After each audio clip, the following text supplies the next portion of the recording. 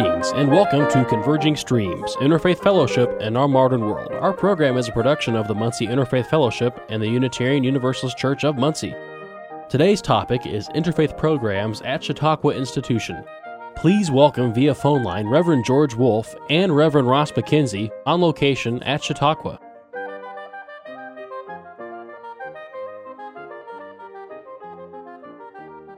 Greetings and welcome to Converging Streams.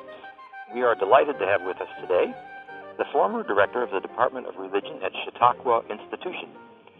His name is Ross McKenzie. He is an Episcopal priest who serves at St. Luke's in Jamestown, New York. And he's also the historian emeritus, presently, of Chautauqua Institution. Ross, welcome.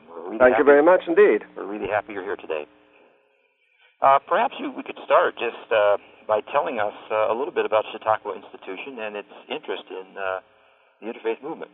The institution began in 1874, and it was then a summer school for Sunday school teachers, for pastors, and for others interested in learning more about the Bible. That was in 1874. So the majority population in the first two generations would be predominantly Protestants of different varieties. Fairly early on, however, a number of Roman Catholics came in, not only because they wanted to find out more about Holy Scripture, but also because by that time the institution was much more broadly interested in what was going on in American life. And it became not only a center for religious studies, but a center of the arts and also of education. There was developed what came to be called the Chautauqua Literary and Scientific Circle, which is the oldest reading circle, still functions in the country. And Chautauqua was dedicated to the task of educating those who had ended formal education in grade school or in high school. So we were, in the beginning, very much a Protestant institution. Numbers of Roman Catholics came in very early on. They were not warmly encouraged, but they were certainly not held back. Today, the Roman Catholics have become numerically the strongest Christian group in the institution. About 50 years ago, the first Jewish property owner came to Chautauqua. The family bought a house and have remained there since. And today, the Jewish population of the Chautauqua Institution is very large, very strong, and very able. These are folk who come because they enjoy the programs in the arts, in education, in music, and so on. And my own estimate is that something like between 20 and 30% of the summer population are Jews, mostly Reform Jews, some Orthodox and some conservative. Perhaps we should explain that Chautauqua Institution is no longer just a school. There's actually people who live on the grounds. It's a gated community. Is that right? Yeah, it's a gated community. I was one of the original rebels who thought we ought to pull the fence down and open the gate. I discovered fairly quickly that the fence isn't up to keep people out. It's actually there to keep children in. It's a very safe community. Now, I understand that there are Jewish services every weekend. Isn't that correct? Yes, not only are there Jewish services every weekend, but there's a large variety of programs which would be of particular interest to members of the Jewish community. And we have on the grounds at the present moment offering daily courses, Orthodox rabbi and his wife, and they offer courses particularly in the traditions of Jewish mysticism, the so-called Kabbalah. There are many other programs which Jews would be particularly interested in.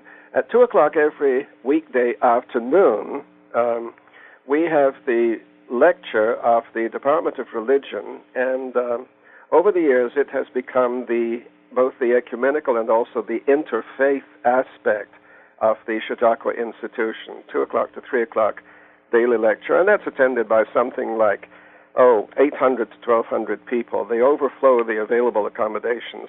Wow. Now, when you say interfaith aspect, can you elaborate on that a little bit more?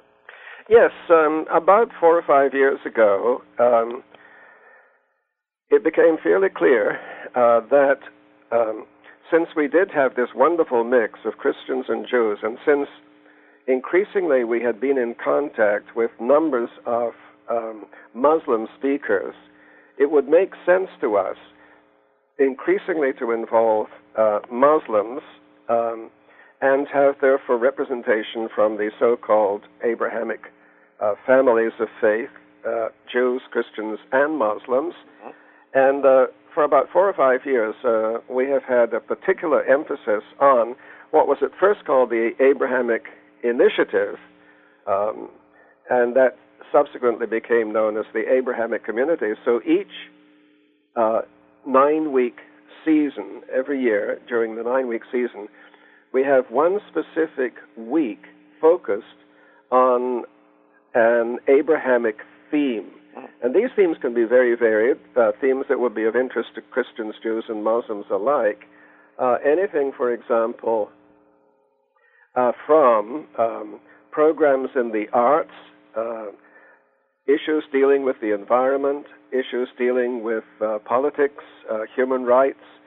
Particularly are we interested in dealing with questions of medicine and ethics, science and ethics, because we are convinced that the wisdom of the world's wisdom traditions can very helpfully be brought to dealing with these very tangled ethical questions with which we have to wrestle today. Right. Mm-hmm. Now, I understand you've had some very prominent internationally published people there, such as Karen Armstrong. Isn't that correct? Karen Armstrong has been a regular visitor here. One of the expressions of our commitment to interfaith conversation came in the year 2000, and under the direction of Marcus Borg, who is Hyundai, a distinguished professor at Oregon State University in Corvallis, Oregon, we had the conference under the title God at 2000. And to that conference, we invited 7 speakers who came out of the Abrahamic communities of faith. Karen Armstrong herself was one of the speakers, as was Marcus Borg, Archbishop Desmond Tutu, Muslim Syed Hussein Nasr, Protestant Diana Eck from Harvard, Joan Chittister, Benedictine sister. There were 7, I'm just remembering from the top of my head, and it was a conference after which I kept saying to myself, now, if I hadn't known that each one of these speakers came out of a distinct religious tradition, and if I knew that they were speaking about God, would I have been able to identify them by what they said? And there's so much that we hold in common with regard, for example, to the nature, meaning, and work of God. So I remember hearing Karen Armstrong speak in dialogue with someone representing Islam. I believe he might have been from England. It was a couple of years ago. And she's been in conversation with several people. That was a very productive. That was 2 o'clock in the afternoon again for the right. Department of Religion. That was an actual dialogue where they were really reflecting on similar concepts. Yeah, she's been in conversation with several people. Rafiq Abdullah, for example, who is a translator of the poetry of Rumi, was in conversation with her on one occasion, and that was a very profitable conversation. We encourage this kind of conversation over and over again. We will have not only speakers who speak alone and present a lecture series, but typically and more often, or typically and increasingly, I should say, we invite people to be in conversation with each other. Jewish scholar and Christian scholar, for example, debating questions of ethics. Muslim and Christian scholar discussing questions of ethics. That's the issues that we present, and I do have to say that there's an alert interest in these questions. We bring in very dynamic speakers, challenging speakers, controversial speakers. John Shelby Spong, for example, has been with us on many occasions. Speakers who will address the question of mysticism, both from the Jewish, Christian, and Muslim perspective. Lawrence Kushner, retired rabbi now from California, has been with us. It's a wonderful mix at Chautauqua in the summer. Now, I know Diana Eck, who was there, has written a book on relationships between Hinduism and Christianity and her experience with that. Yes. How about Hinduism and Buddhism? I know you've talked about Abrahamic faith. How have Hinduism and Buddhism been woven into the interfaith dialogue?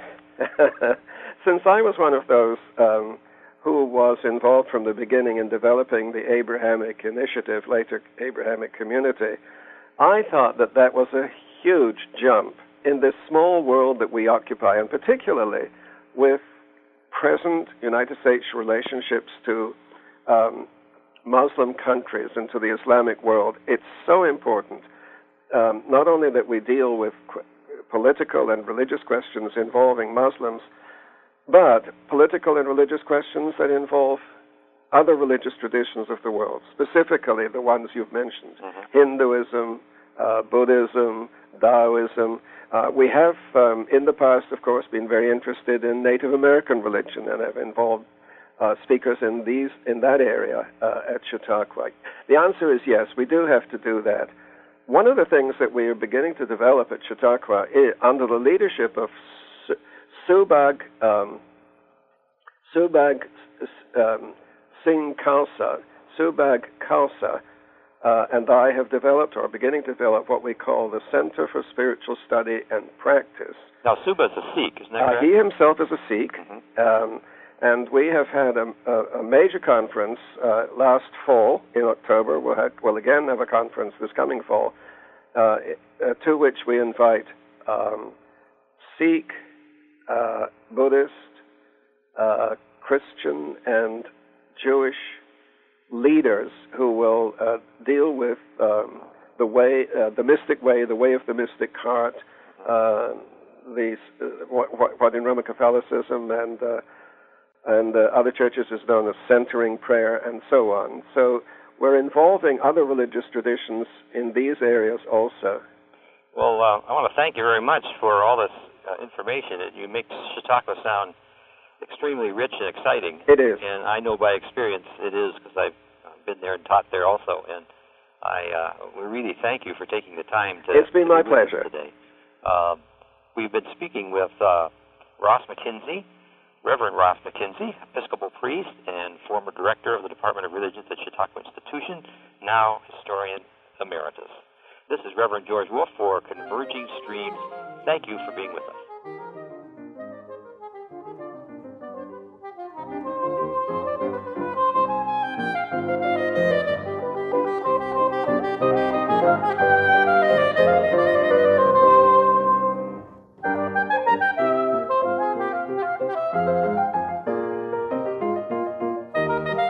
Thank you for listening to Converging Streams, Interfaith Fellowship in Our Modern World. Our program is a production of the Muncie Interfaith Fellowship, with content and financial support from the Unitarian Universalist Church of Muncie and technical support from radio stations WCRD and Work FM. Most importantly, we thank you, our listeners and followers, for your support. To connect with Converging Streams, including listening to our entire catalog of past programs, getting our latest new content, and making your own contribution to this program, visit our website, convergingstreams.org. Converging Streams is produced by Tony Piazza, George Wolf, and Thomas Perchlik. Thank you for listening and have a pleasant week.